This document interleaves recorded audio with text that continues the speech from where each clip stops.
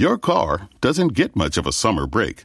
Bugs, UV rays, and pollen can all cause damage. Stay protected at WetGo with Weather Shield and a free month of unlimited washes. Just purchase your first month of WetGo Go Unlimited, and your second month is free.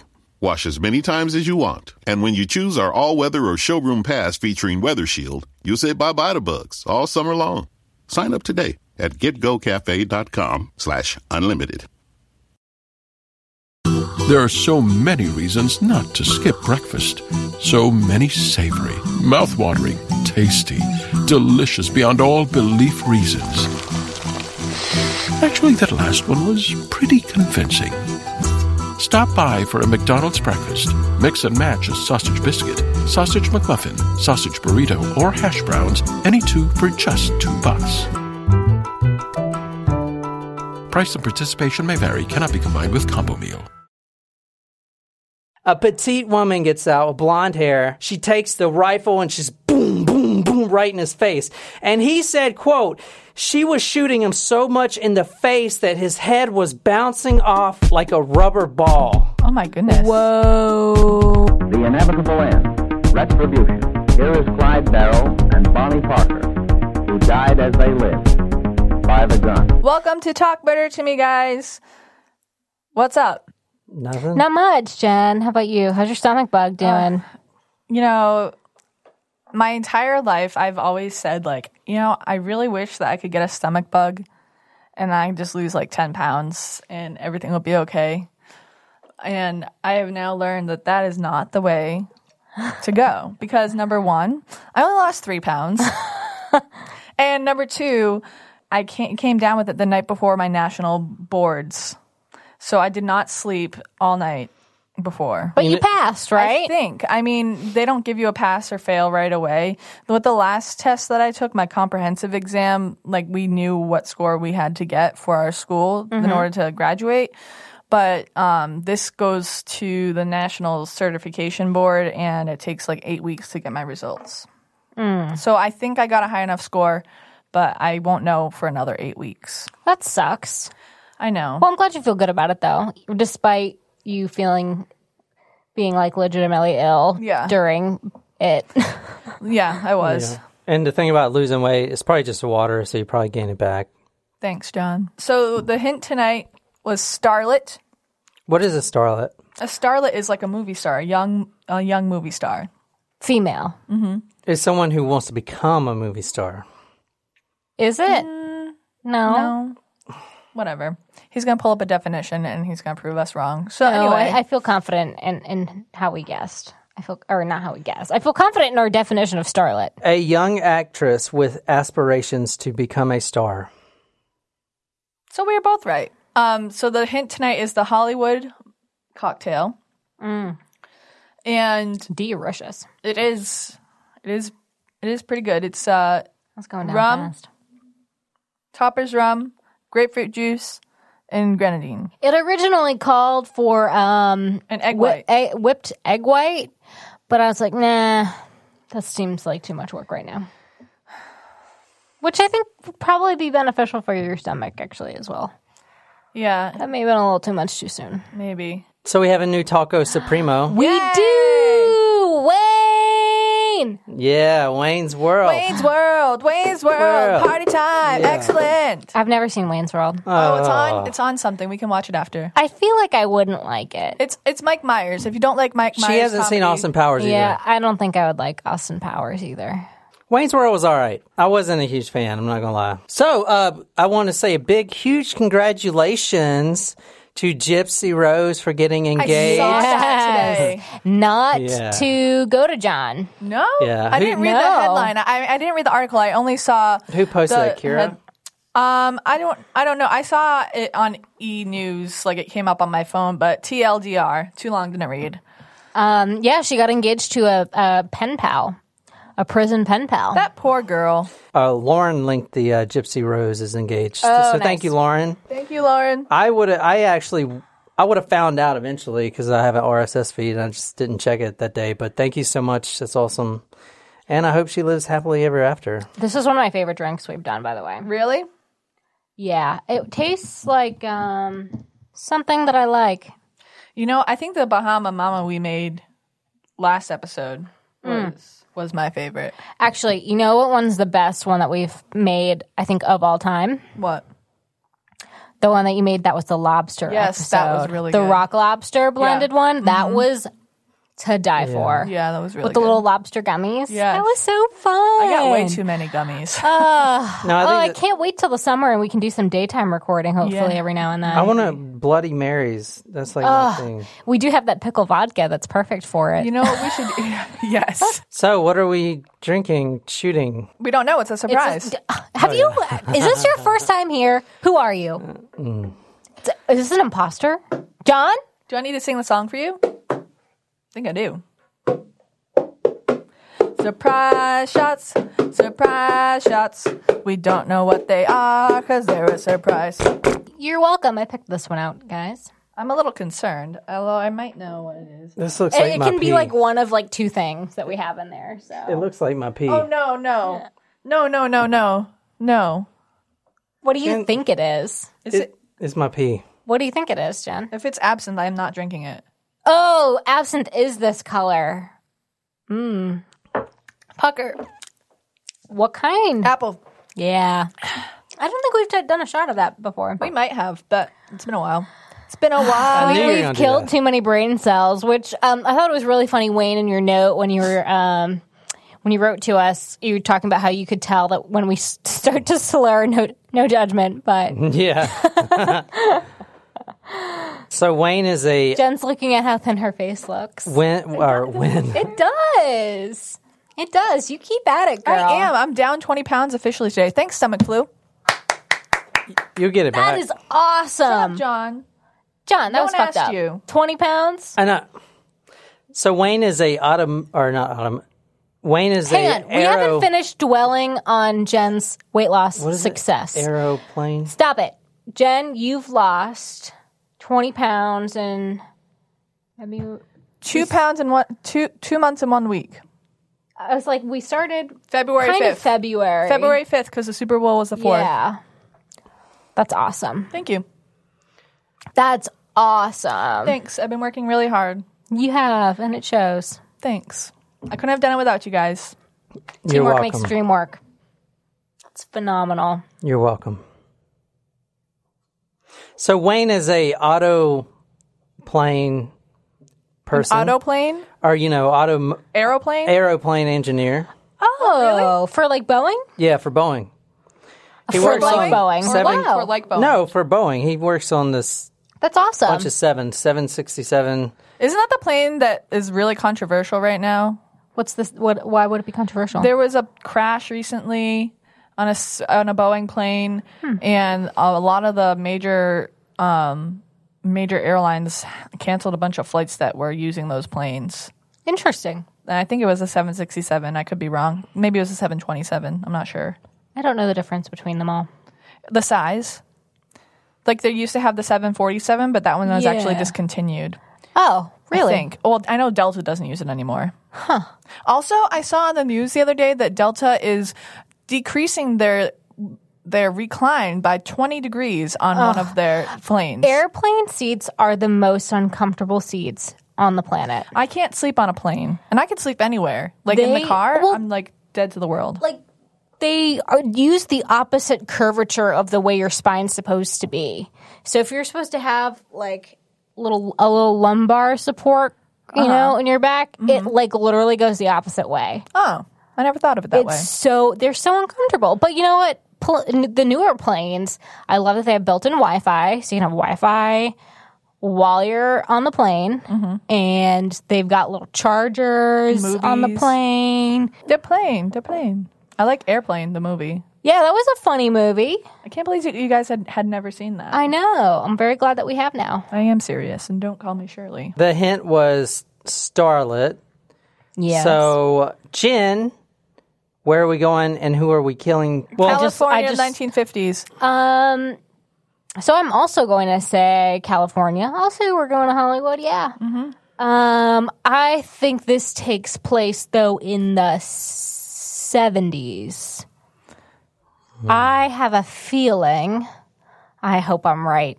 Is this about the Manson murders? I think it's about the Black Dahlia. The Manson murders are coming up on their anniversary of the murder of Sharon Tate. But no, today is not going to be about the Manson murders.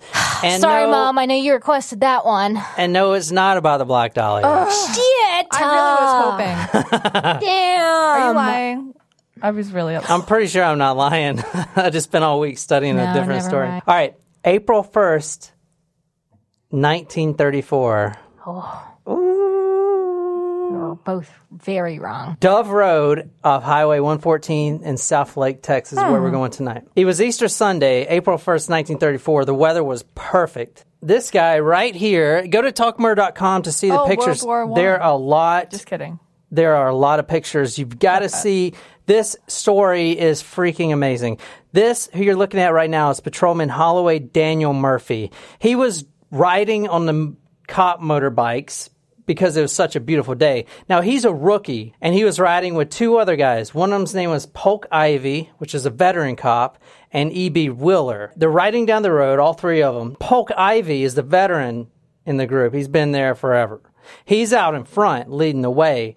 Now, he doesn't actually see the two other guys, his two other patrolmen, pull off the road, but there was a Ford Flathead V8, which I'm going to get into the cars and everything, pulled off to the side of the road. Now, in such a small town of Texas, cars broke down all the time. I mean, these cars were pretty new, and the landscape was just rough, all the dirt and the grime that gets in the car. So cops would pull over and help them. The two cops, E.B. Wheeler and Patrolman H.D. Murphy, Holloway Daniel Murphy, they pull over. They're going down this little dirt road. There's two guys standing by the car. It's this Ford V8, nice, black, shiny. Even though they're in the middle of the dirt, they're just standing there wearing these nice suits, looking like they may just be having car trouble. So they pull off to help. The patrolmen, they don't actually think there's going to be a problem. Okay? They both had shotguns, but they left them on the bike. They did have pistols on them, but the shotguns were on the bike. In fact, Officer Murphy's shotgun was completely unloaded, and he still had the shotgun shells, in his pocket. They parked their bikes, they tilt them over on, do bikes have that little kickstand? Kickstand, yeah. Oh, do they really? Some of them do. I don't know if they did in the 30s. So they kick this kickstand out, lean their bikes, they walk over to these men in these nice suits. The guy on the right side of the car mutters to his friend on the left side, and he says, "Let's take him."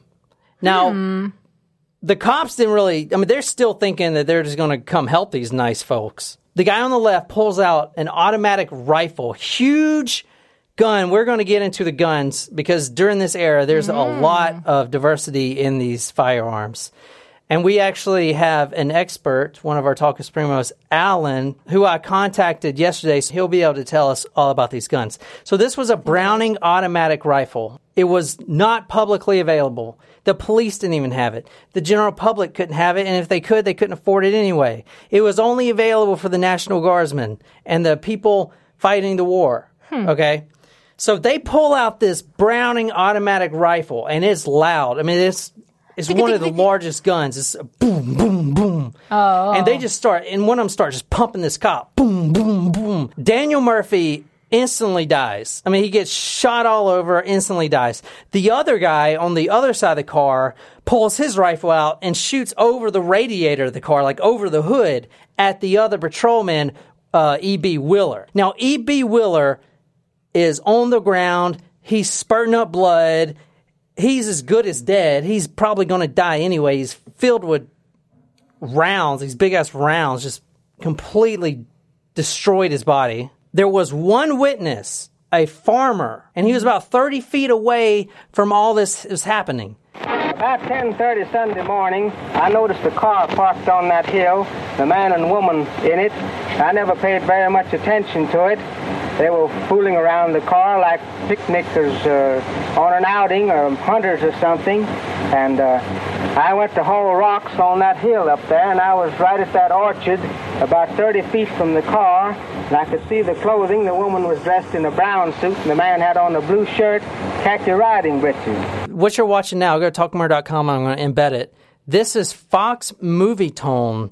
Now, this was right when movie pictures went from black and white silent to black and white talking. Wow. The talkies. The talkies, exactly. So Fox Movie Tone is, you know, if you go to the movie now and you see all that celebrity facts pop up, you know what I'm saying? Kind of entertain you before the movie starts. Yeah. This was that, but they would have real movies and real news. One was standing on either side of the car.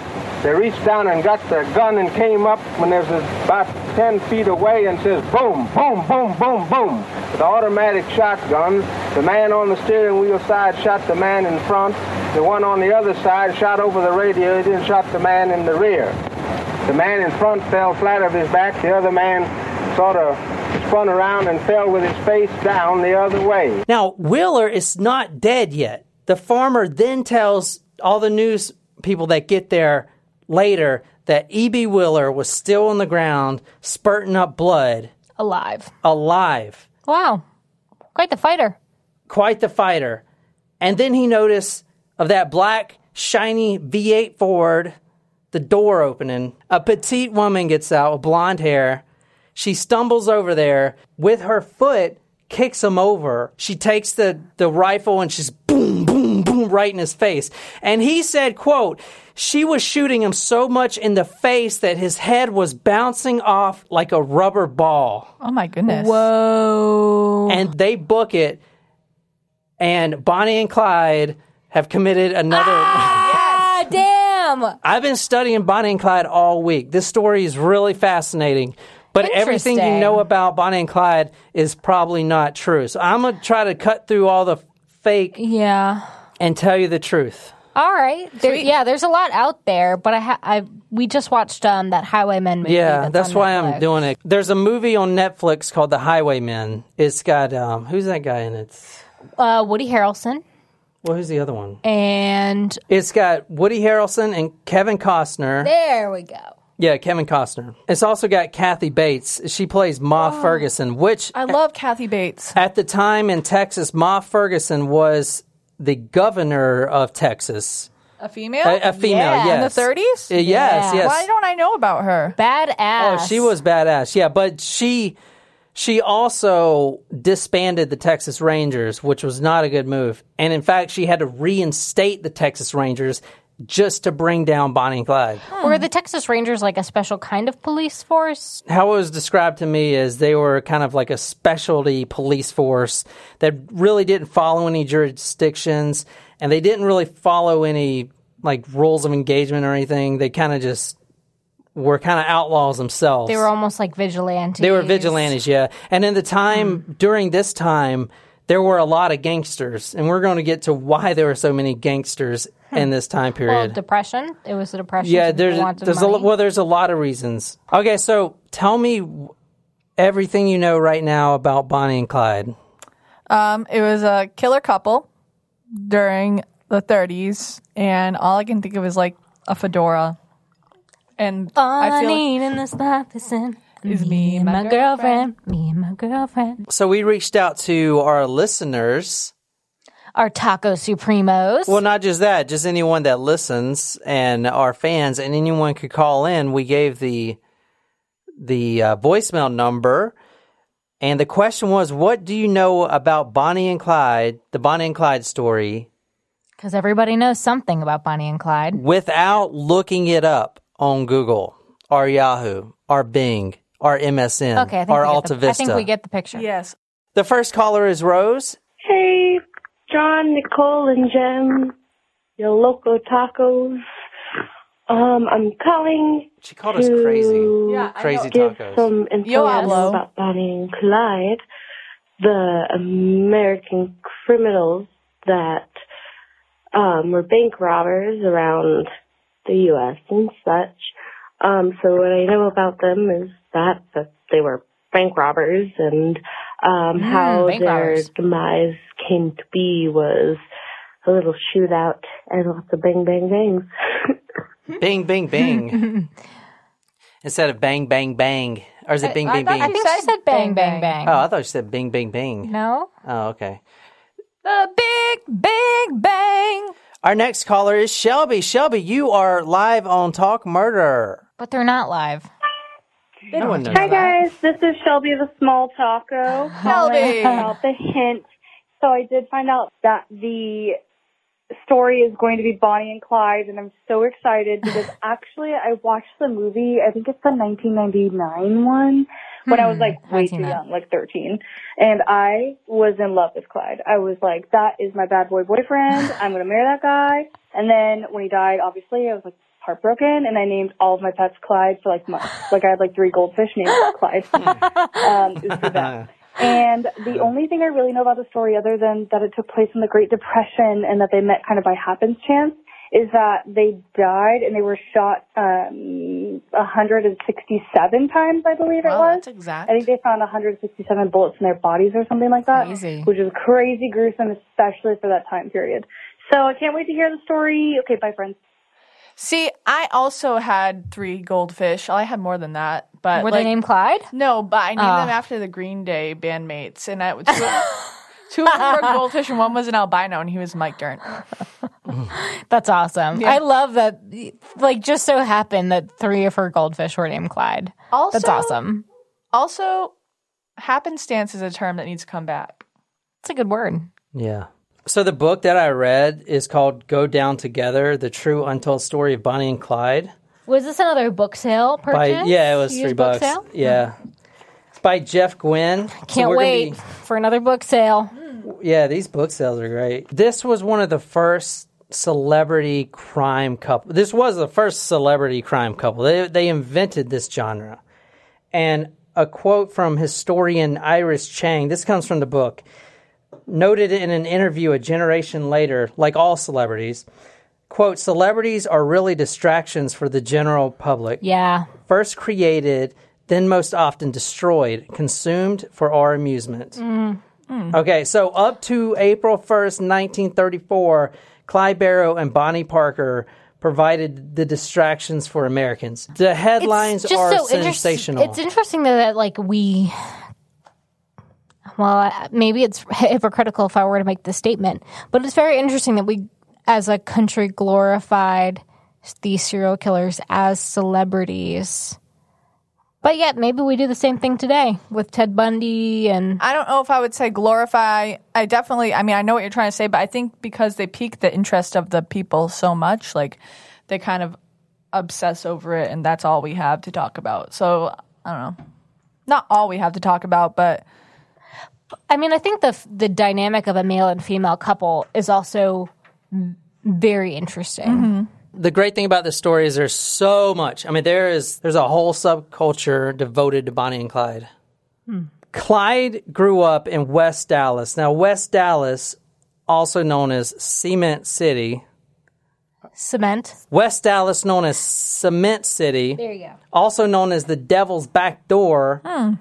Also known that sounds weird. Also known as the Bog, and eventually it would be named, quote, the Monument to Poverty. Those are some really depressing nicknames. Yeah, so Dallas... Even the Devil's Back Door, you had me there. When Dallas was created, it was created for a purpose. It was basically the cornerstone of capitalism. Like the skyscrapers, it was a huge banking industry there. Okay, it was like just wealth everywhere. But then across the Trinity River, which I'll show you Clyde's home, was West Dallas, where Clyde lived, like a tent city. Oh. Most of the people living there full time lived in tents if they were lucky, if they even had anything. It was probably just a tarp. The ones that were even luckier than that had makeshift shelters. Okay, this is where Clyde lived. So Clyde's poor.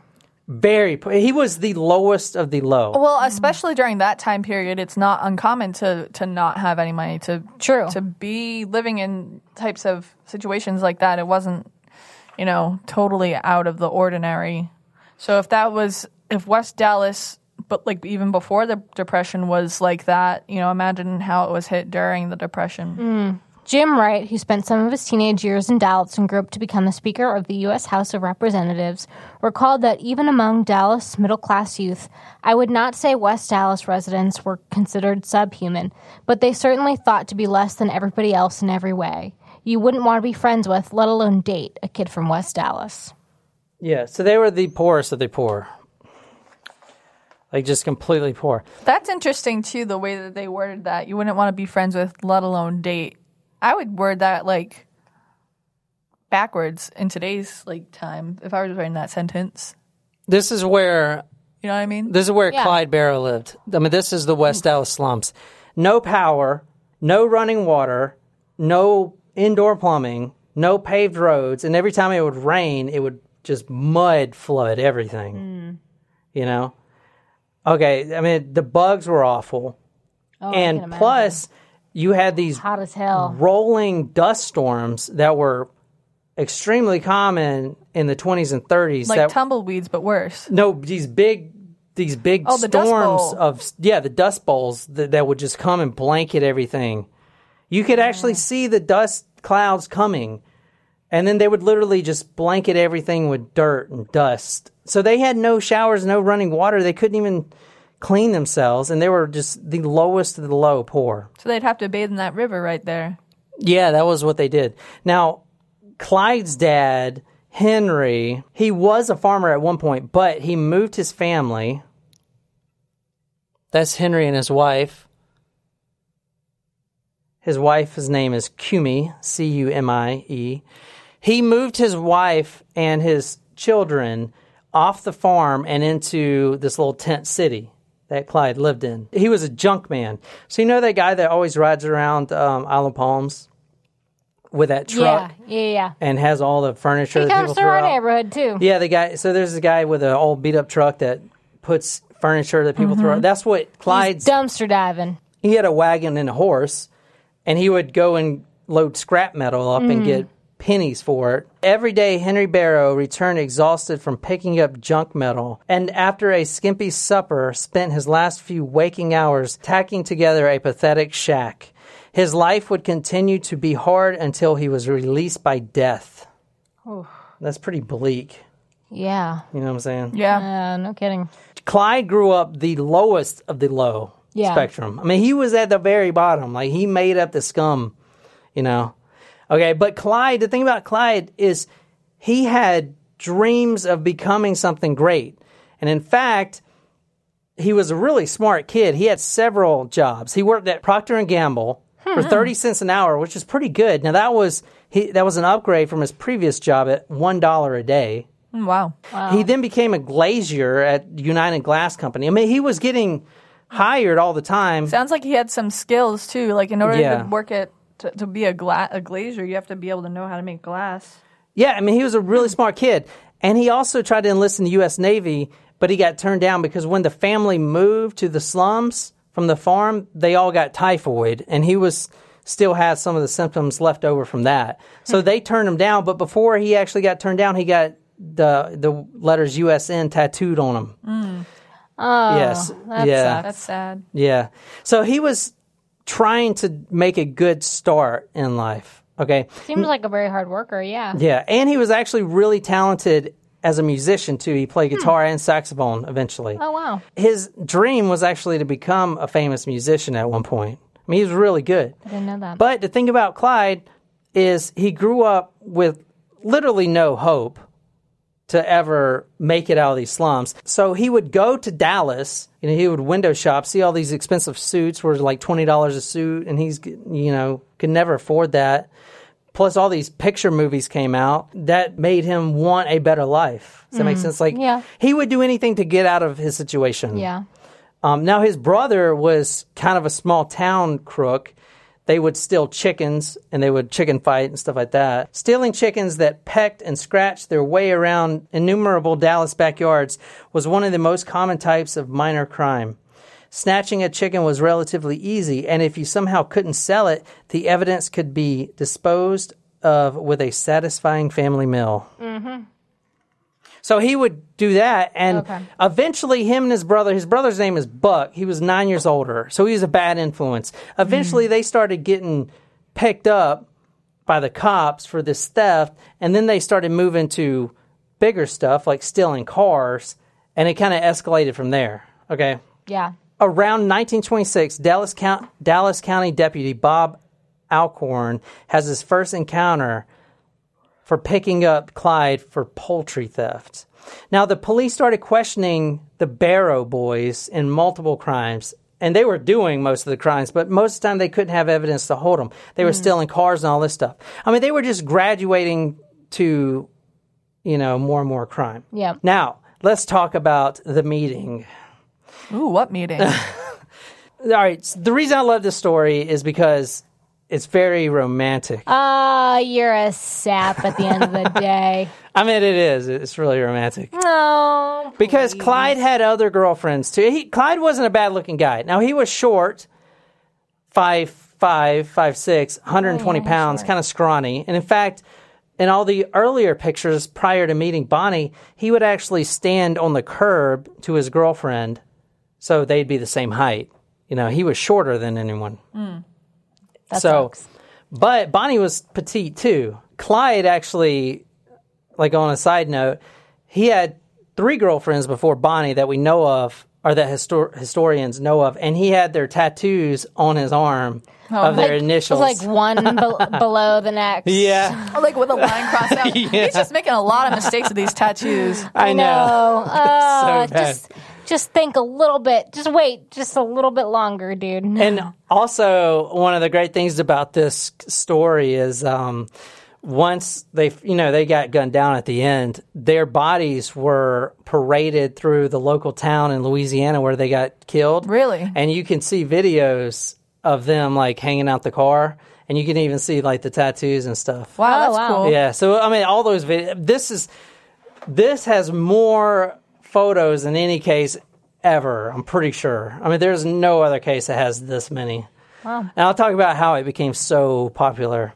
But anyway, January 5th, 1930, one of Clyde's friends, which was a better influence than his previous ones that were, he had this guy named Frank Claus that was his friend, and they would do robberies together and all kinds of stuff.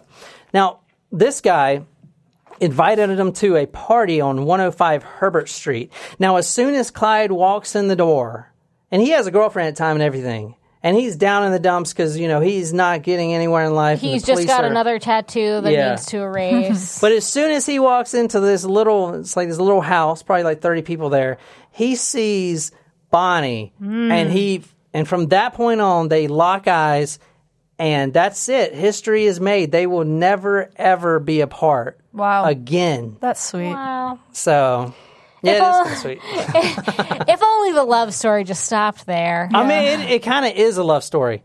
But so during the time, all these movies were portraying all these love stories and stuff like that. This was theirs, they were really inseparable. Because you had other criminals at the time that were really popular. You had Machine Gun Kelly. Mm-hmm. You had Babyface Nelson. Mm-hmm. Capone. Yeah, and you had one of the most well-named Pretty Boy Floyd. Oh, yeah. So you had all of them, and they were famous, but there ain't there's no subculture around them. But there is on Bonnie and Clyde. I feel like there is, but not to the extent because it's nothing totally like different. that. I mean, yeah, Bonnie and Clyde. Yeah. But the thing about Bonnie and Clyde, I mean, Bonnie, they're an expression. Yeah. You would use you know what I mean? It's just so ingrained into our culture. You don't even have to know. Yeah, but I mean, anything about Bonnie and Clyde to know that they're a crime couple. Yeah. Okay. You know what I mean? Yeah. Okay, this is what Bonnie's mom, Emma, said about Bonnie when she was growing up. Bonnie, Emma gushed, was a beautiful baby with cotton-colored curls, the bluest eyes you ever saw, an impudent little red mouth. Barney was actually married at the time. Oh. And in fact, Bonnie never got divorced. Oh, interesting. That's why when you hear Clyde Barrow is his name, right. Clyde Chestnut Barrow, and Bonnie... Chestnut? Chestnut. Chestnuts Chestnut. roasting on an open fire. So Clyde Chestnut... Oh, that's funny. Clyde Chestnut Barrow and Elizabeth... You get it? Like when he gets lit up at the end of his life? Clyde... Come on. That's funny. Wagga wagga. Clyde Chestnut Barrow and Bonnie Elizabeth Parker So they have different last names. So if you've ever wondered about that, it's because Bonnie and Clyde never got married. And the reason why is because Bonnie was already married and she never got divorced. Well, so is Parker her married name as well? No, Parker's her real name. She actually married a guy named Roy Thornton. Now, he was big, he was good looking, and was very well dressed. But the thing is, he started leaving Bonnie after they were married for, first it was like 3 days. And he would come back and things would be normal. But then he would leave for a week. And then he would come back. But he had no... Smelling like other women's perfume. Yeah, exactly. He had no explanation of where he was. And eventually Bonnie started questioning him about it. And then she got the shit beat out of her for it.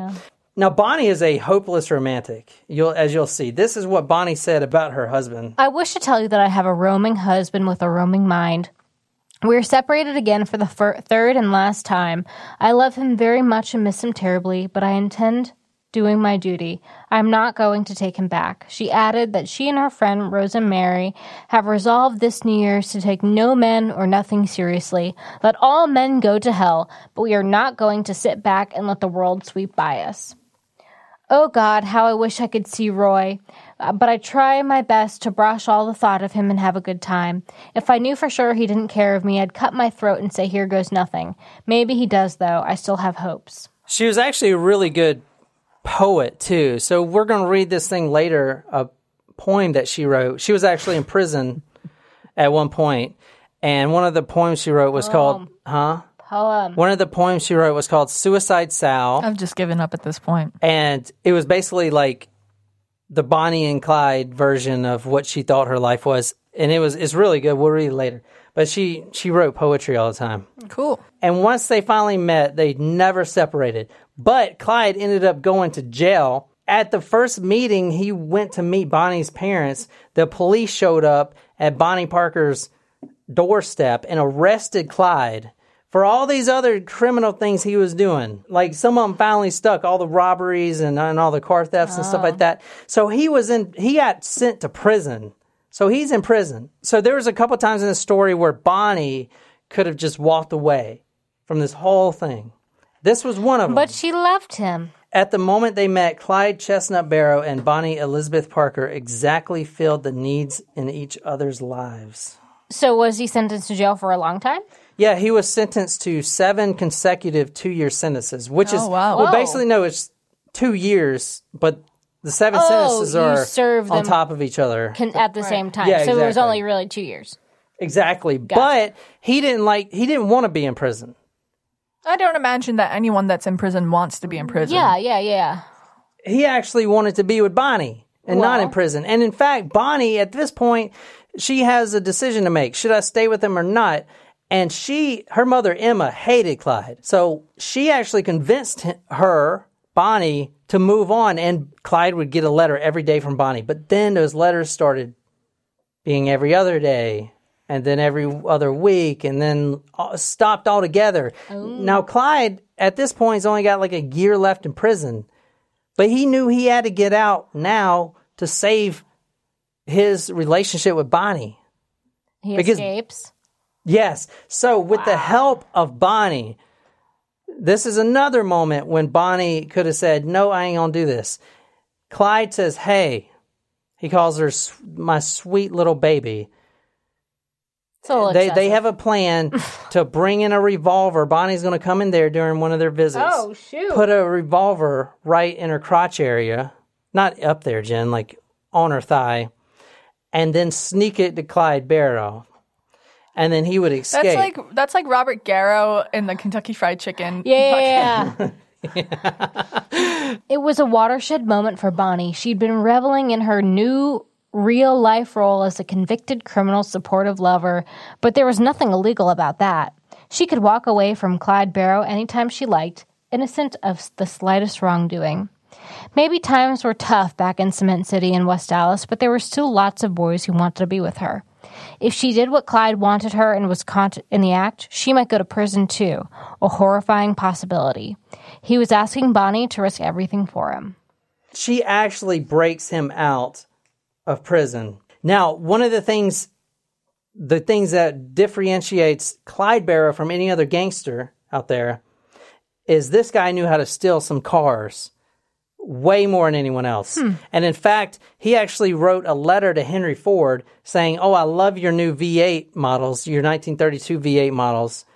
Because, Clyde was notorious for driving. Because they're really easy to steal. Yeah, they're really easy to steal because they had the automatic starters, number one, which is a key ignition like we got nowadays. The old cars, you had to go and turn a crank, and then it would... Oh, wow. So think about trying to steal a car when you got to pop the hood and then pull on a crank, and it makes this loud noise, and eventually it catches the motor.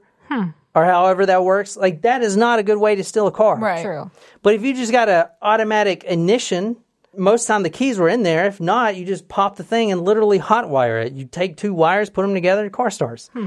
And Clyde Barrow was an expert at that. This story is best told by following the trail of stolen cars, because he would steal one car, drive it, a few hundred miles, steal another car. So you can go all over the country and find stolen cars that have been parked by Clyde Barrow. Interesting. I wonder hundreds of cars. I wonder if any of those cars are in like that car museum that we saw, like the true crime museum that had Ted Bundy's car. Yeah. His car's in there. The one that got like 300 bullet holes in it. Oh, shoot. The one that they got caught in? Yeah. Oh, wow. Let me ask you a question. Who invented the automobile? Well, Henry Ford is known for it, but I feel like you're going to tell us that it wasn't Henry Ford.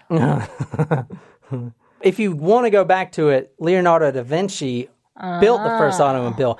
But the guy that built the first gasoline-powered automobile was this guy that no one ever knows of or remembers or cares about, Carl Benz. I wonder if he's the guy that does Mercedes-Benz. Yeah, I guess so. I didn't think about that. Now, he did that in 1885. What Henry Ford did, he got the parts cheaper and he mass-produced it. So it was more ubiquitous. For everyone. So now the middle class has it.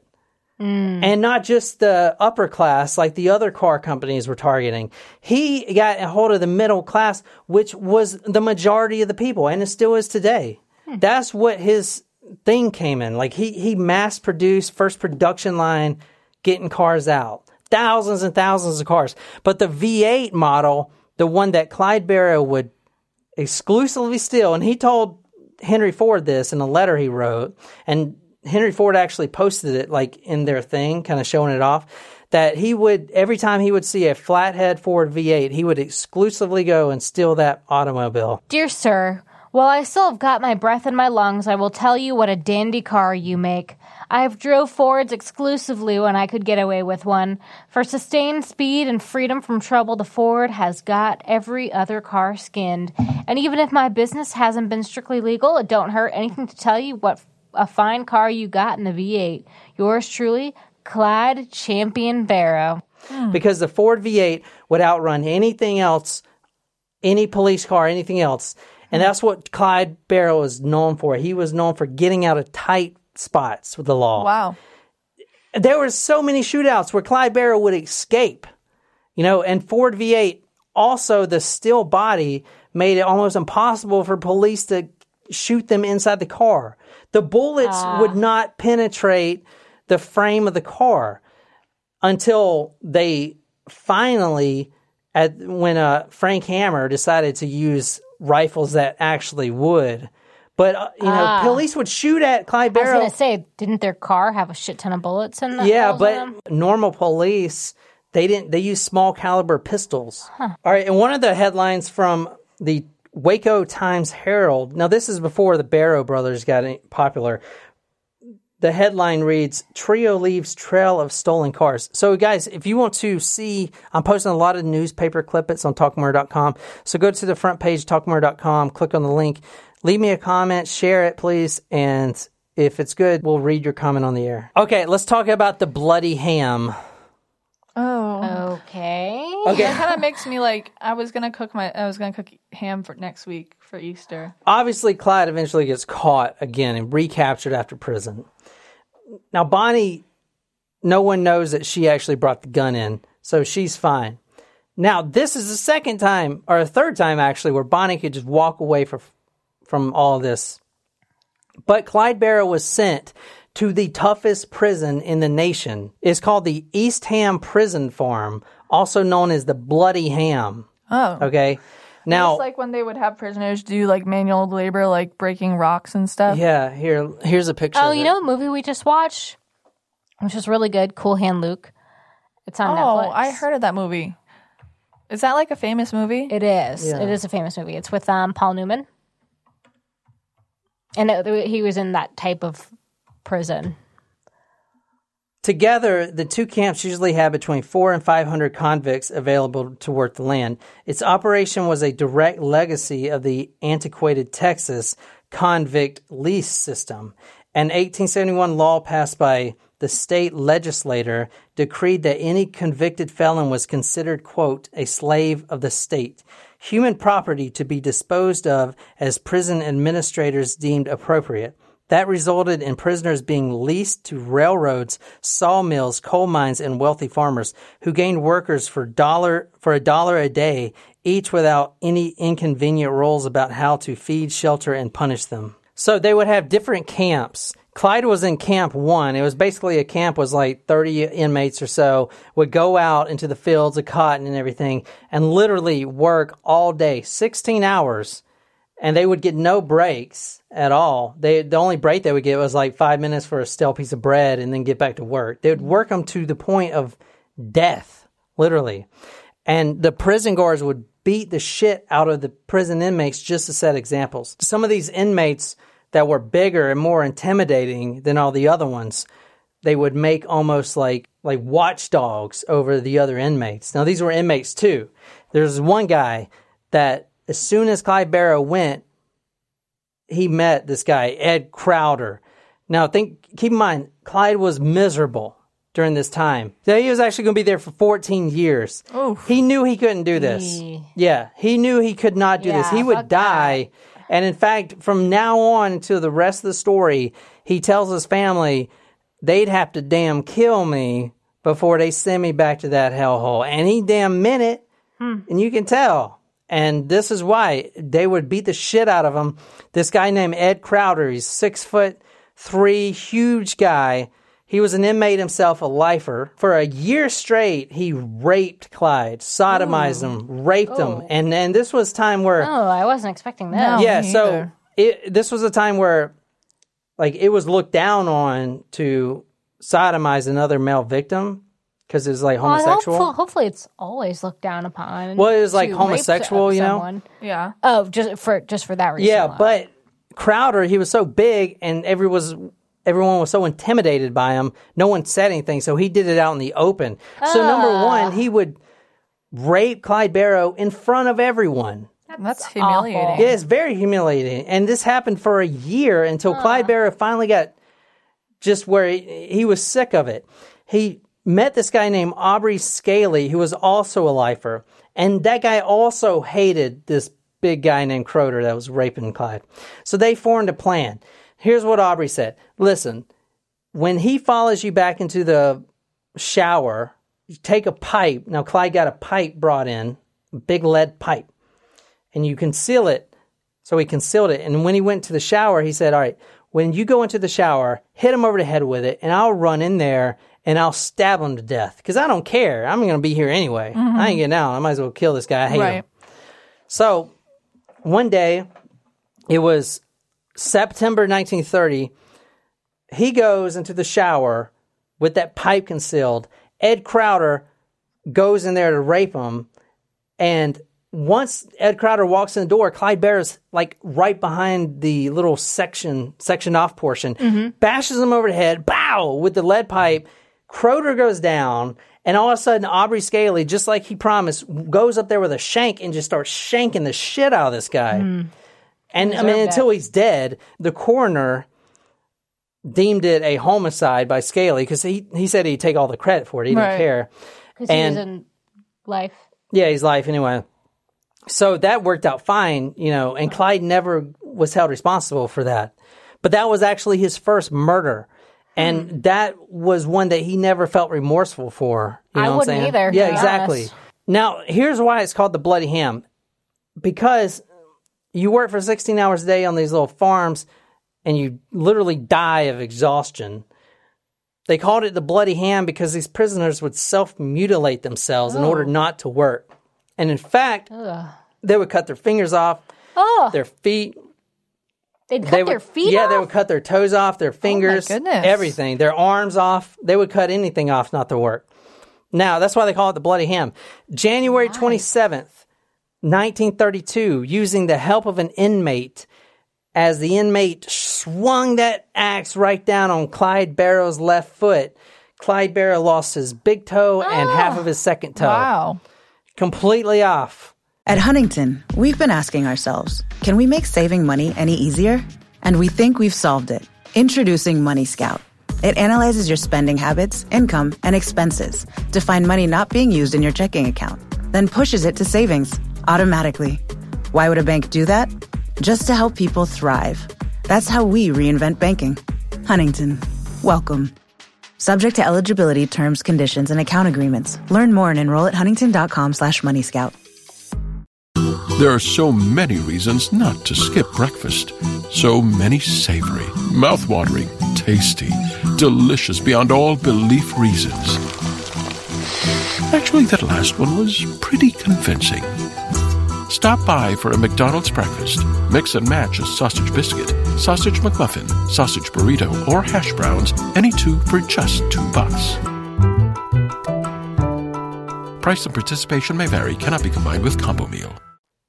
Because he didn't want to do this anymore. He wanted to get out. Now... Yeah, but you'd think not having your toes, like, you need those to run fast, buddy. That's why I use cars. Yeah, but now he can't. Now he can't slave in 16 I know, but hours like a day in the that's gonna heat. make it a tough escape from the prison. Well, that was January 27th, 1932. Little did he know, his mother, Kumi, with both boys in prison now, kept writing letters to the governor to pardon her sons, because at the time the prison systems were overfilled to the max, so the governor would routinely grant pardons. And is this the female governor, or is this a different governor before she got elected? This is a different governor at the time. Yeah, this is a different governor. But he's going out and she's coming in, basically, like within this time period. Gotcha. On January 27, 1932, when he severed off his big toe and half of his second toe, 3 days later, on February 2nd, the Texas governor, Ross Sterling, paroled him. Oh, dear. And now he's out He lost completely, those toes for nothing. and he'll never walk straight again. He'll always be limping. From here on out, he can never walk straight again. Another example of his timing is just a little off. Yeah. Just wait a little longer. Not just what happened to me the other day, but on Friday, I also forgot to get gas on my way to work, and I didn't realize this until I was like halfway to work, and it was like on my messages it says like, you have this many miles until you're empty. Out. Yeah. Well, it was on like 2 blank lines. Oh my God. So I was literally in line at the gas station, and I was next to go, and then my car goes no. So I ran out of gas, but I was next in line at the gas station, so that it had to help me push my car to the pump. Oh my God. Yeah. Yeah. Oh my God, that's awful. Yeah, it's pretty bad. I wouldn't know what to do. Well, I was at the gas station. I know, thank goodness. Yeah. Yeah. You'll never let that happen again. I don't know. Till next time. Okay. I'll keep you posted. February 1932. Bonnie has yet another decision to make.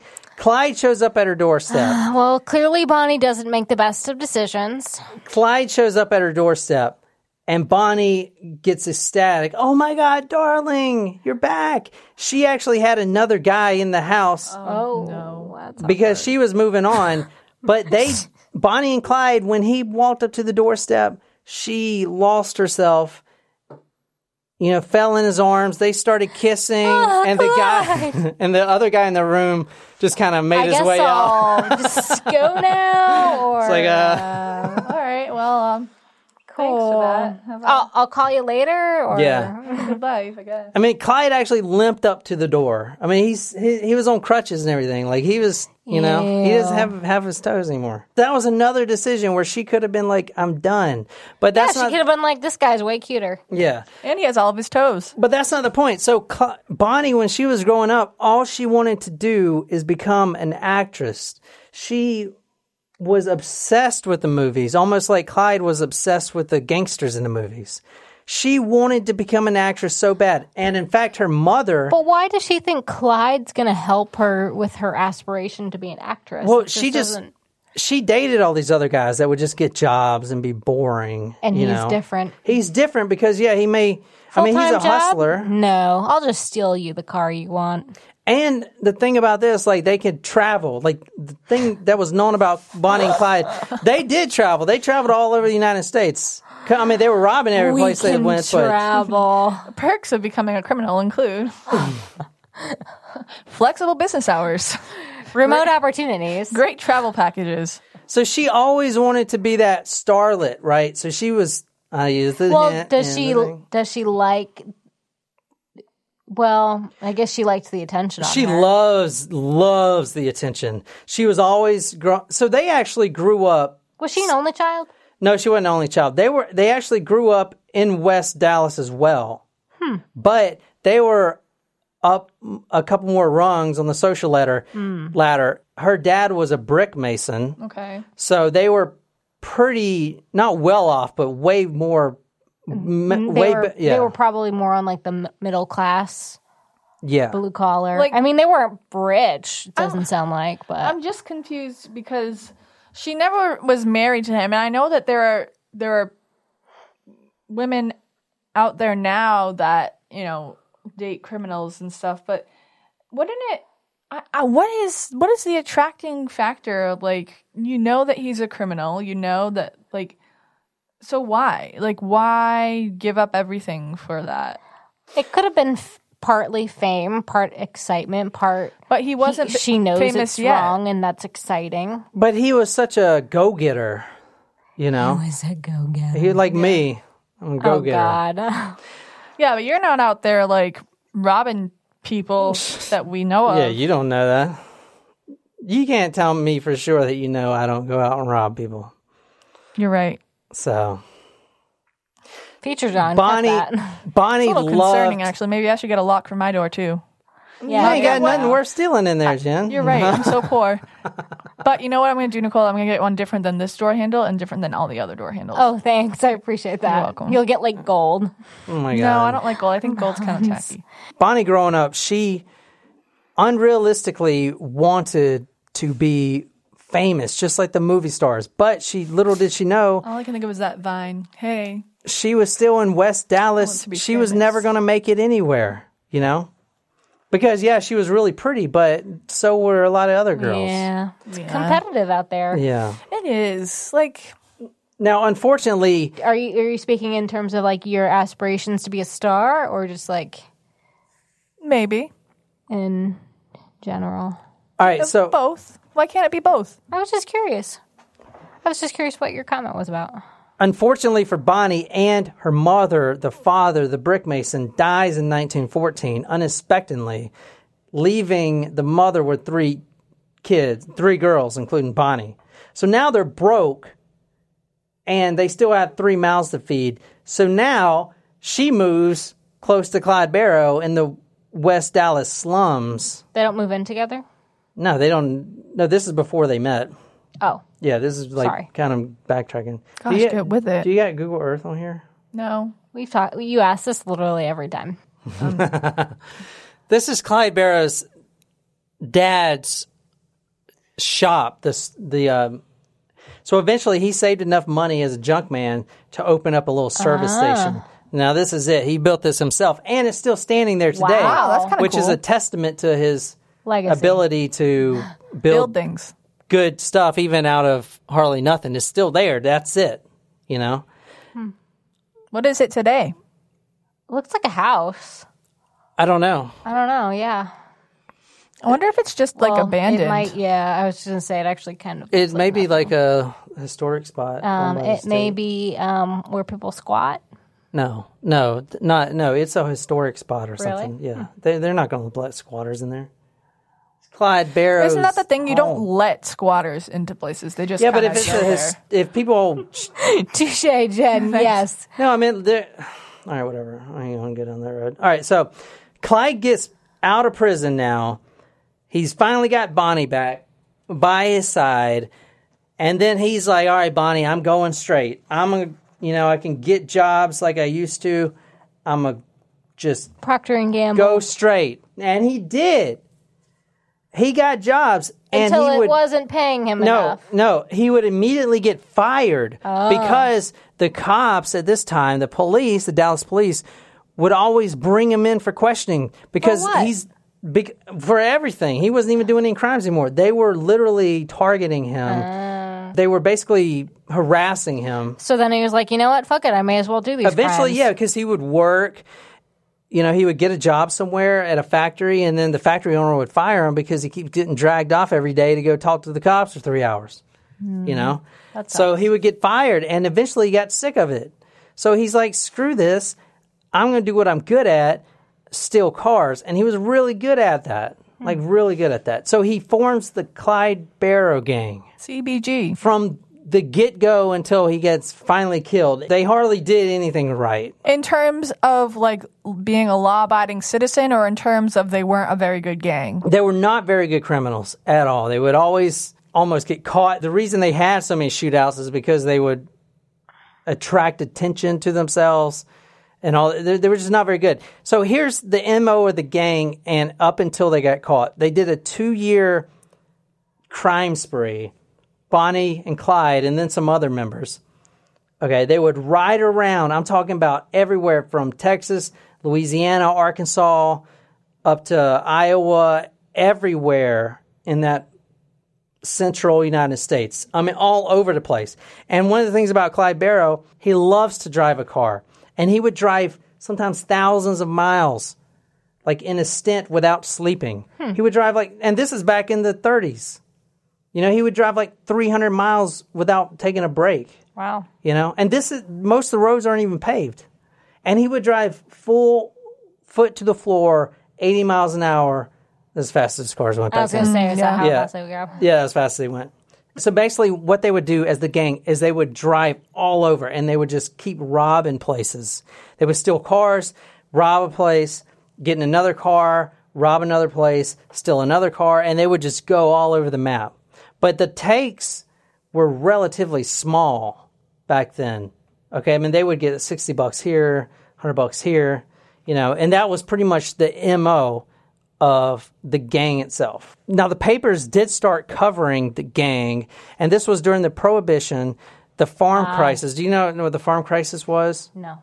Okay, so as a result of the First War, production increased dramatically in the States to push to the troops. Feed the troops. But when production goes up that high, the price initially goes up too with it because demand is so heavy. Right. So farmers are getting rich now, but then everyone starts farming, and then that demand drops off, and now there's way too much production. Right. So now farmers are dirt poor, which is the reason Clyde Barrow's dad left the farming industry anyway. Also, the Great Depression was going on right now. Now, the reason the gangs and everything were so entertaining is because everyone's fucking broke.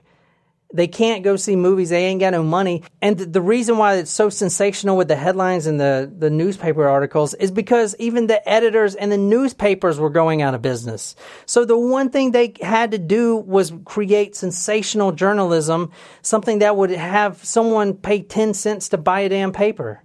That's where all these sensational headlines came from. Mm-hmm. You know what I'm saying? Mm-hmm. Okay, so I want to talk about a few murders. So the whole time, Clyde Barrow and his lover in crime, Bonnie, and even some more tag-alongs. Like a large part of the story, he was riding with his brother, Buck, and his wife, which is named Blanche. Blanche, yeah. But I'm going to mainly try to focus on Clyde because it's too many. Like they were switching out gang members like crazy. I do want to say Clyde, he never let anyone else drive. He was always in control. That doesn't sound familiar at all. Yeah, no kidding. I'm a lot like Clyde Barrow. It's like that's a little I see some similarities. Interesting. The thing about Clyde Barrow is he was a really crappy gangster, okay? I don't know. They seem to be on the run for quite some time. Literally 99% of the murders committed were mistakes. Oh. Right? Like, the cops that he was... Except the first one that he did in prison. Well, that was not a mistake. Yeah, you're right. But, like, they would always get surrounded by cops, and it would always be a shootout.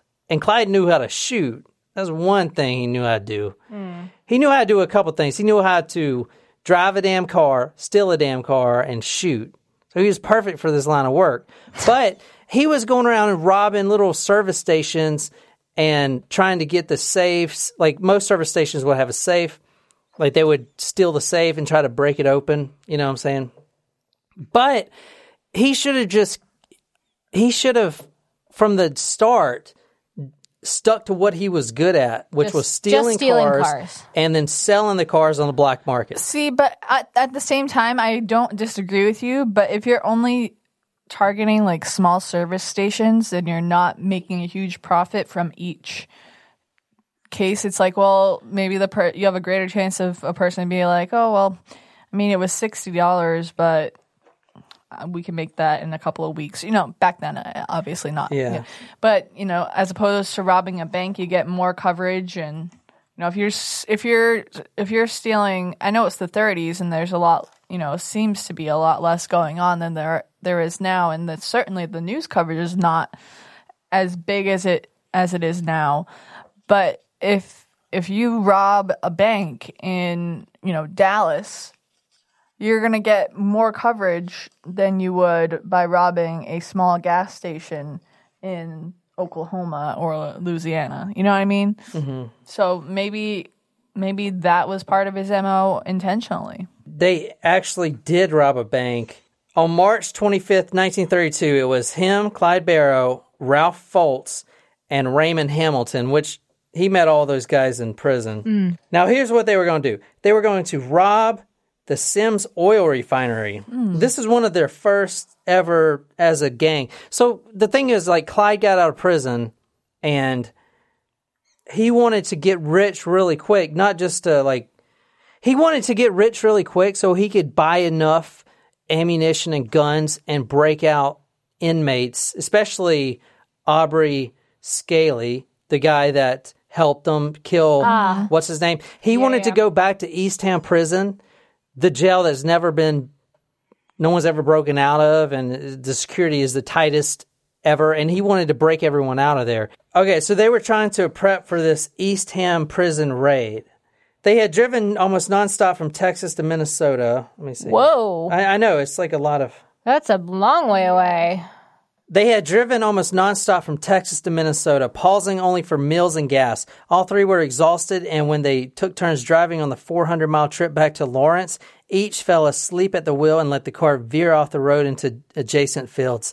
In Lawrence, Foltz claimed in his memoir that they had enough money to check into a local hotel, the Eldridge. Now, the next 2 days they were at the Eldridge, they spent casing the First National Bank there in town. Okay, they knew the bank president arrived there at 8:45 in the morning. They knew that. So when he arrives, they were going to be right there to greet him, right? Mm-hmm. Clyde and Foltz both had shotguns. As soon as the president gets there on the third day, the president of the bank, they rush in the building, force the president of the bank to open the vault. Now, they actually got away with this. No one got injured. No one got killed. They drove 290 miles away to East St. Louis, Illinois. They finally pulled over to count their money, and they had an astounding $33,000, which I looked up, and that was about $438,000 today. Wow. So that was one of the first go-arounds. He could have quit there. Mm-hmm. Yeah. But he's a go-getter. Plus, that's not enough money to do what he really wanted to do, which was break out the guy that saved him in prison. How much money do you need to break someone out of prison? I mean, BAR rifles are expensive, you know, and all the ammunition. He wasn't stealing it at the time. I don't think he knew that he could steal it from National Guard armories like he figured out. So that was the answer to your question. Yeah, he should have focused on banks. But the whole allure with Clyde and Bonnie, especially when Bonnie was with them, is they like to travel, like I said. So they would travel to different states and just basically fund their whole vacation by Right. robbing No, what people. I wasn't It just seems like a very stressful vacation. I mean, they just got to rob people, kill people. I don't know if it sounds It's high stress. Well, first of all, I didn't say that they should have focused on banks. I was saying maybe one of the reasons that he did focus on the smaller gas stations was because it would draw less attention. And also, like, I don't know if it would be stressful because it sounds like it kind of gave him a rush, like an adrenaline rush. You know what I mean? Like, especially when they started reading the newspaper and they saw their name in it. So I don't know if it would be stressful for them. I wonder if they're the type of people, and they both happen to be this type of people who, I don't know what the term is, but they like get turned on by that sort of thing. You know what I mean? By crime, like, crime or danger. So maybe like they do it together. It makes them have the hots for each other, and they kind of keep doing it. Well, even Frank Hammer, the guy that brought him down in the end, when he was a young chap in his teens, he actually was going to rob a bank. And he was actually a wrangler, and I'll get more into his story. But at the time, the only reason he didn't rob the bank is because his boss of all the other wranglers came up and was like, all right, it's time to get back to work. That was the only reason he didn't rob the bank. And he was saying there was such a powerful allure to robbing a bank, so it's probably... Because it was very easy to get away with it. Yeah, exactly. But... So after reading that, he made all that money. I don't know why he didn't rob banks. And number two, like, why didn't he just focus on what he was really good at, stealing cars, instead of going to robbing all these service stations? Most of the time, they wouldn't get away with any money. I mean, this is the Great Depression. Even the store owners didn't have money, So he's not actually, as of yet, going to killing people on purpose. In fact, Clyde Barrow spared a lot of people's lives, including a lot of law enforcement. He would capture them, like maybe hold them hostage, drive them 300 miles away, and then throw them out. So but he would never kill them. So at this stage of the game, they're not really killing people. Yeah, they're not killing people. Okay. And he could still go to prison for 50 years and get pardoned maybe in 20. Like, he still hasn't done anything that bad. Exactly. He can still get out of this life if he wanted to. But he ain't going to, because he ain't going back to East Ham, the bloody ham, anymore. And that's exactly where he would be going. Yeah. Now, they did have an incident. They actually got caught trying to steal. This was when Bonnie was with them. And they did get run down by the law. And Bonnie actually got caught in prison. And she was actually in prison. Wow. Yeah, and... Of course, Clyde goes to break her out because, he's a romantic. Anyway, this is when Bonnie started writing all her poetry, which is really great poetry. And the great thing about this, like I said, is all this stuff is available. There's historical archives for weeks on Bonnie and Clyde. I mean, everything you think of, what I'm saying? Like, every detail was made public and saved by the archives. It's pretty cool. But anyway, this is, if you want to read this is called Suicide Sal. This is one of her poems. This is one of her poems. I took the rap like a sportsman. Not even one squawk did I make. Jack dropped himself on the promise we'd make a sensational break. Well, to shorten a lengthy, sad story, 5 years have gone over my head. And without even as much as a letter, at first I thought he was dead. A short while ago I discovered from a gal in the joint named Kate that Jack and his ma had got married and was planning on going straight. Now if he had returned to me some time, though he hadn't had a penny to give, I'd forget all this hell he accused me and love as long as I live. But there's no chance of his ever coming, for he and his ma have no fears, but that I will die in this prison or else flatten this 50 years. Another one. Now, a lot of girls turned to this back in the day, but it's highly probable that she was actually a prostitute before they met. And she's got this one poem. No, you said it right. She got this one poem called The Prostitute's Convention. It's really good. And anyway, it details like certain streets to stand on. So it's very probable that she was a prostitute. But then again, a lot of girls did that to supplement their income. True. And also, I mean, she's in prison while she's writing these, correct? Yeah. So, I mean, she could also be getting details from... That's a good point. It was never proven one way or the other. The author thinks he brought up a couple times in the book, but he never said, yes, she was a prostitute. I don't think anyone knows. And plus, you know, it's hard whatever. to document true, unless she admitted it. Yeah. Throughout May 1932, Clyde, he had several small holdups. I mean, every day he was pulling jobs, with different partners. Frank Claus, Raymond Hamilton, the guy that he did the safe with for $33,000. They would just go around, and most time people wouldn't get hurt. They would just, not to say that Clyde Barrow was a good guy, but he's not a good guy, but he's fair. Okay, there was this one service station he robbed. He goes in, the old man's behind the counter, and he says, I'm going to steal your car, and he waves his pistol at him. And the old man's like, all right, here's the keys, but can you do me a favor? When you decide to dump it, can you not throw the keys into the field or anything? Because I don't want to have to pay for another set. And Clyde was like, yeah, that's fine, I'll do that. You know what I'm saying? There were certain situations like that where he was fair. Where he multiple times kidnapped even police officers that were looking for him, put him in the back, and then would drive them, even though he knew as soon as they were let off, they were going to go to the nearest payphone and get all the cops looking for him. He would still drop them off. He wouldn't kill them. I'm not saying he's a good guy, but he was fair. And most of the killings literally were not his fault, but if you back Clyde Barrow up in a corner, he's going to get out of the situation. You know what I'm saying? He doesn't want to kill anyone. He never has. He's not like some of these gangsters that just kill anyone. You know what I'm saying? Interesting. But gangster with a heart. This is a sad story. One of the reasons that that marked him as a wanted man and pretty much made it where he was going to either die in the electric chair or get murdered or get shot up by the police was this story. Okay, they knew the guy that they were robbing on this particular day, okay, through one of their old friends. Now, his name is John N. Busher, not Butcher, Busher. John N. Busher. He's a 60-year-old man and a shop owner. He had a huge sign in front of the window, J. N. Busher, Jewelry Graduate Optician. Okay, so this was April 1932. It was Clyde, Ted, a guy named Ted Rogers, and a guy named Johnny Russell. They stole a car and they went to Busher's shop.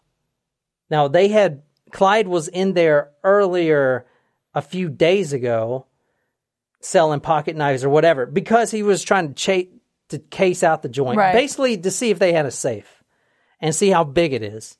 If it was small enough that they could just take with them, they'll just put it in the car and crack it in the woods.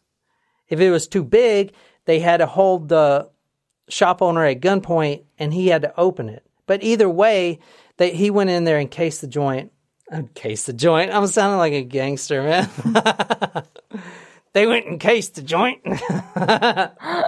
You've been reading far too much into this.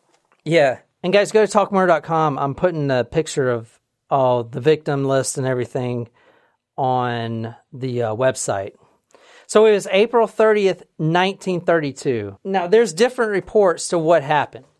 But from this book, Clyde Barrow was still in the car. He was the getaway driver. I mean, that's what he could do best. He could drive better than anyone else and literally on the planet. He would drive pedal to the metal, 80 miles an hour, and he would get away from all these cops. I mean, best driver ever. So he was in the car. It's late at night. Busher, the 60-year-old man Busher, is sleeping with his wife upstairs. The two cronies knock on the door, knock, knock, knock. Busher comes down. He says, can I help you? And they say, I just need to buy some guitar strings, even though that was a lie. Mm-hmm. And they finally convinced him to open the door, which he never does. And then they give him a $20 bill for a 50-cent pack of guitar strings, knowing that he's going to have to break that by opening the safe. That's the only thing they wanted him to do is open the safe. As soon as he opens the safe, now this is his wife upstairs was against even letting him in, but, the wife was always right. But he goes and opens the safe, and they hold him up at gunpoint. Now, stories conflict, But Boucher ends up getting shot, and he dies soon after. And the wife actually identifies through a police lineup Clyde as being one of the ones in this operation. Now Clyde is marked with a murder. So now it's not just local gang, now it's murderer. If you want to read this news article, Nicole, you can. Dallas police were set patrolling the highway south of town early Sunday morning, watching for 2 young bandits who killed a Hillsborough filling station operator during a holdup just after midnight. They headed the escape car towards Dallas. The victim was John N. Boucher, the 60-year-old operator of a filling station, who was roused from his bed above the station by the two who bought gasoline and paid him with a $10 bill. When he opened his safe to get the change, one bandit shot him. The other guarded Miss Boucher, who ran downstairs, and his companion took the cash out of the safe. The amount could not be checked. See, in other reports, it says they were buying guitar strings. I mean, Interesting. I don't think journalists had rules back then. They just kind of put whatever. All right, this is 3 months later. Now, he's wanted for murder. It was him and Raymond Hamilton and a guy named Ross Dyer, so two of his cronies. They wanted to blow off a little steam. This murder thing was holding over his head. Now the whole time, he was driving. Bummer, dude. Yeah. Well, so he's not just killed somebody. He's not just waiting out in West Dallas. Since then, and since he decided to start the Barrow gang, he has been driving hundreds of miles a day, which is one reason the cops can't ever catch him, because he may be in Texas one day, Oklahoma the next, Arkansas one day. He's just all freaking over the place, no rhyme or reason. But one thing that they did figure out about Clyde Barrow and Bonnie Parker is they would always come home to West Dallas.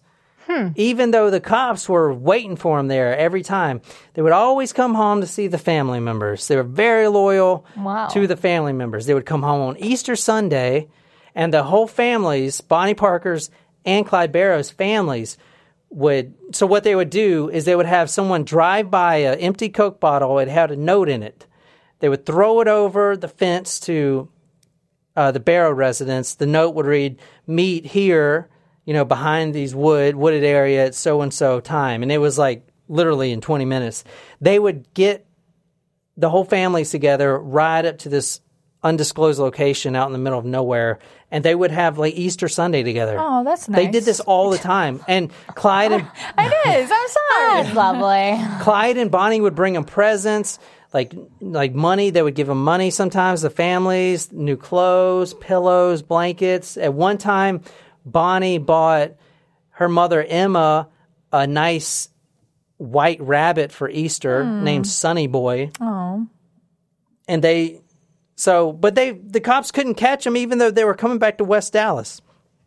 They did this all the time. But they decided to blow off some steam, and they were going to go to Oklahoma to do this. Now, they went to this random place called Stringtown, and Stringtown is just how it sounds, small and unimportant. Stringy. Like Deliverance? Is this where the world's largest ball of string is? Probably. So, he was just in Dallas. Now he's in Oklahoma. How are you going to catch this guy? He's literally all over the place.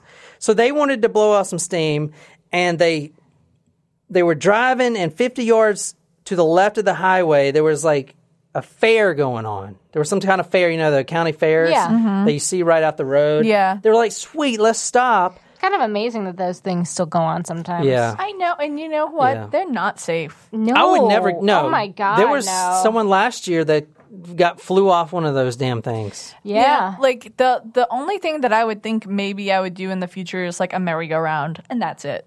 I would eat at the fair. Yeah, eat too. It. Yeah, obviously. That goes without question. Who are you talking to? What do you mean? Funnel Makes me cake. sick. Corn dogs. I've never had Makes me funnel sick. cake. Ooh, I don't like corn dogs. Oh my God, I love corn dogs.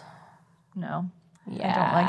I would never get, I know I would do the haunted house things. They're pretty safe. Oh, I don't like those. Or the Shake Shack in Greece. But, I wouldn't get on a Ferris wheel. Nope. No. And I wouldn't get on one of those things that go around really fast. Scrambler? Is that what they're called? Oh, where you stand up? Tilt, or whatever they're called. Oh, the tilt-a-whirl? Is that what you're going with? And I wouldn't get on those swing seats. The scrambler, or No, the ones you sit on, the seats, and they go around in circles. the swings. The swings, yeah. I would do things that happen at a real amusement park. Yes, agreed. But not at a traveling fair. They're having something at the Tanger outlets this weekend, and I was like, "Oh, carnival!" And I was like, "No, I don't want to die." I'm good. The ones that are at the fairgrounds. If that's coming up soon, oh my god, the traffic is awful. I know. It's crazy. Hey. No, it happens in October. Oh, the one at the fairgrounds? Is that the one I'm thinking of? Yeah. Oh my god, it's awful. I want to go. I had a free ticket this year and I couldn't go. They show up around 9 p.m. Now, they're driving a flashy-looking car. They're in freaking $1,000 suits, these three men. And this is country bumpkin they're in, Oklahoma, country bumpkin. You know, and they're having some kind of banjo dancing contest. So, and he can say that because he's from the South. So yeah. So... Not to offend any Oklahomans. Clyde is that what they're called, Oklahomans? I don't know. I'm just assuming you would just add so. It sounds right. Clyde not drawing attention to himself is a freaking understatement in this entire story. That is all they did was draw unneeded attention to themselves. Like at this dance. Now, there were hundreds of people there. Now, this was during Prohibition, but the sheriff was there. And he knew that people were passing around whiskey, but he didn't care. I mean, because everything's kind of under control, you know?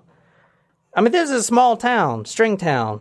They're drinking, passing around whiskey. Which is illegal. Yeah, but it's such a small town, it's like, ain't causing no trouble.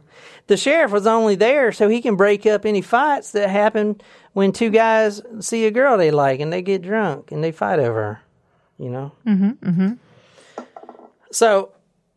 now you got Clyde Barrow and the Barrow gang pulling up in this V8 Ford flashy with these nice suits. Everyone else is wearing freaking overalls and doused in cow shit, you know? So they're being spotted, obviously. Now, this is one of the things... yeah, he could have, tried to fit in. Maybe take your suit jacket off, dude. Take the tie off. Clyde actually told his family after the incident happened that it wasn't his fault. One of the guys he was with was dancing, making a fool out of himself. And, of course, the sheriff doesn't like what he's seeing. You got these out-of-towners, you know, and they're up to no good. So he goes over there, which was a mistake. It was Raymond and Dyer who were foolish enough to try to dance with the local girls. So all the guys are getting jealous. The sheriff sees that. He goes over there. Sheriff Maxwell, according to Clyde, approached him in the Ford, not for illicit possession of alcohol, but because one of the Stringtown boys had reported seeing a gun in the back seat. Now, this author says that's kind of unlikely because the sheriff, quote, went over there real natural without drawing his pistol or anything. Maxwell leaned forward on one foot on the Ford's running board, right on the running board of the Ford. He leans in the car and he says, "You guys are under arrest." Now, he doesn't know the Barrow gang, no idea. Now, with the murder charges from the Boucher case and everything hanging over their heads, Clyde didn't know if this sheriff, what he knew or anything, which was nothing.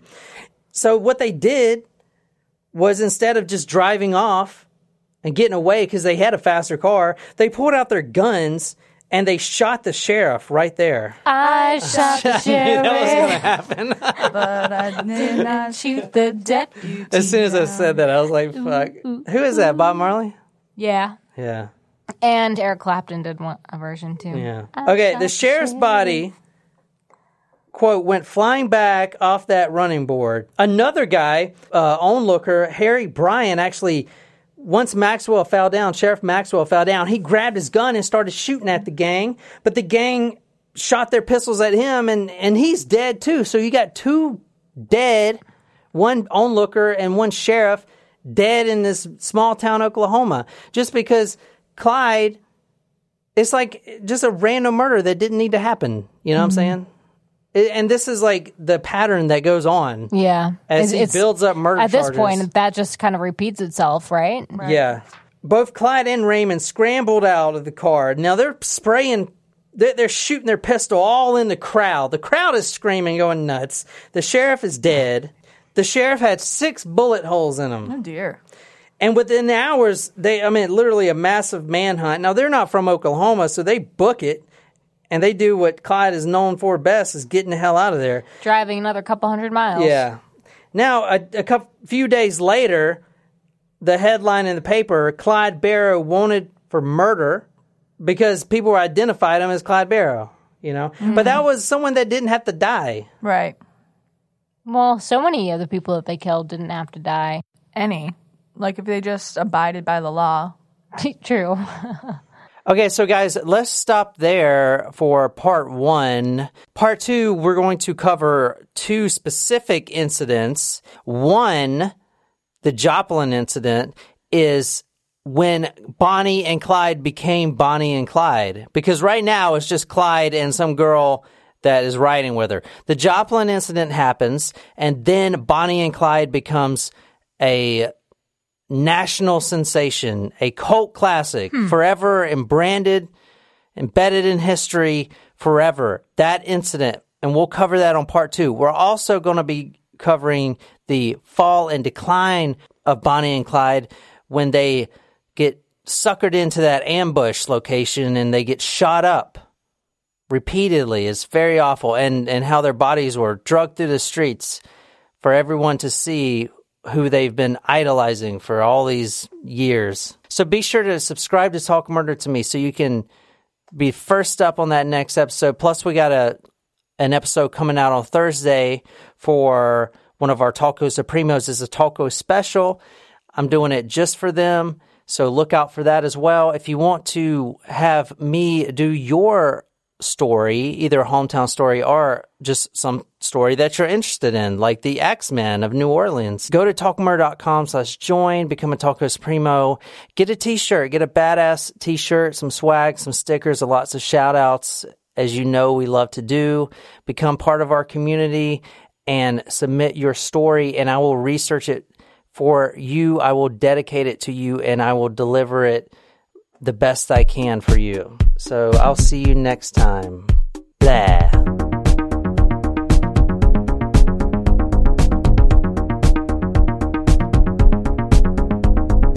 All right, so our first caller on the line right now. Welcome to Talk Murder Live. Hey guys, it's Gypsy. I loved your episode. I heard that Bonnie and Clyde were the original killer couple. But I think me and Nick did a good job too. Did you guys see my news? Congratulations, Gypsy. Thank you. So what happened to Nick? Or Victor? I don't know what to call him. Victor. Yeah.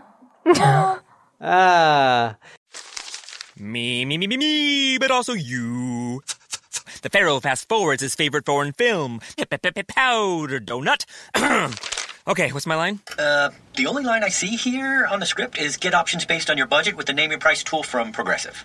Oh man, that's a tongue twister, huh? I'm sorry, I'm gonna need a few more minutes. Bulbous Walrus, the Bulbous Walrus. The Name Your Price tool, only from Progressive. The owl ran afoul of the comatose coxswain. Progressive Casualty Insurance Company and affiliates. Price and coverage match limited by state law.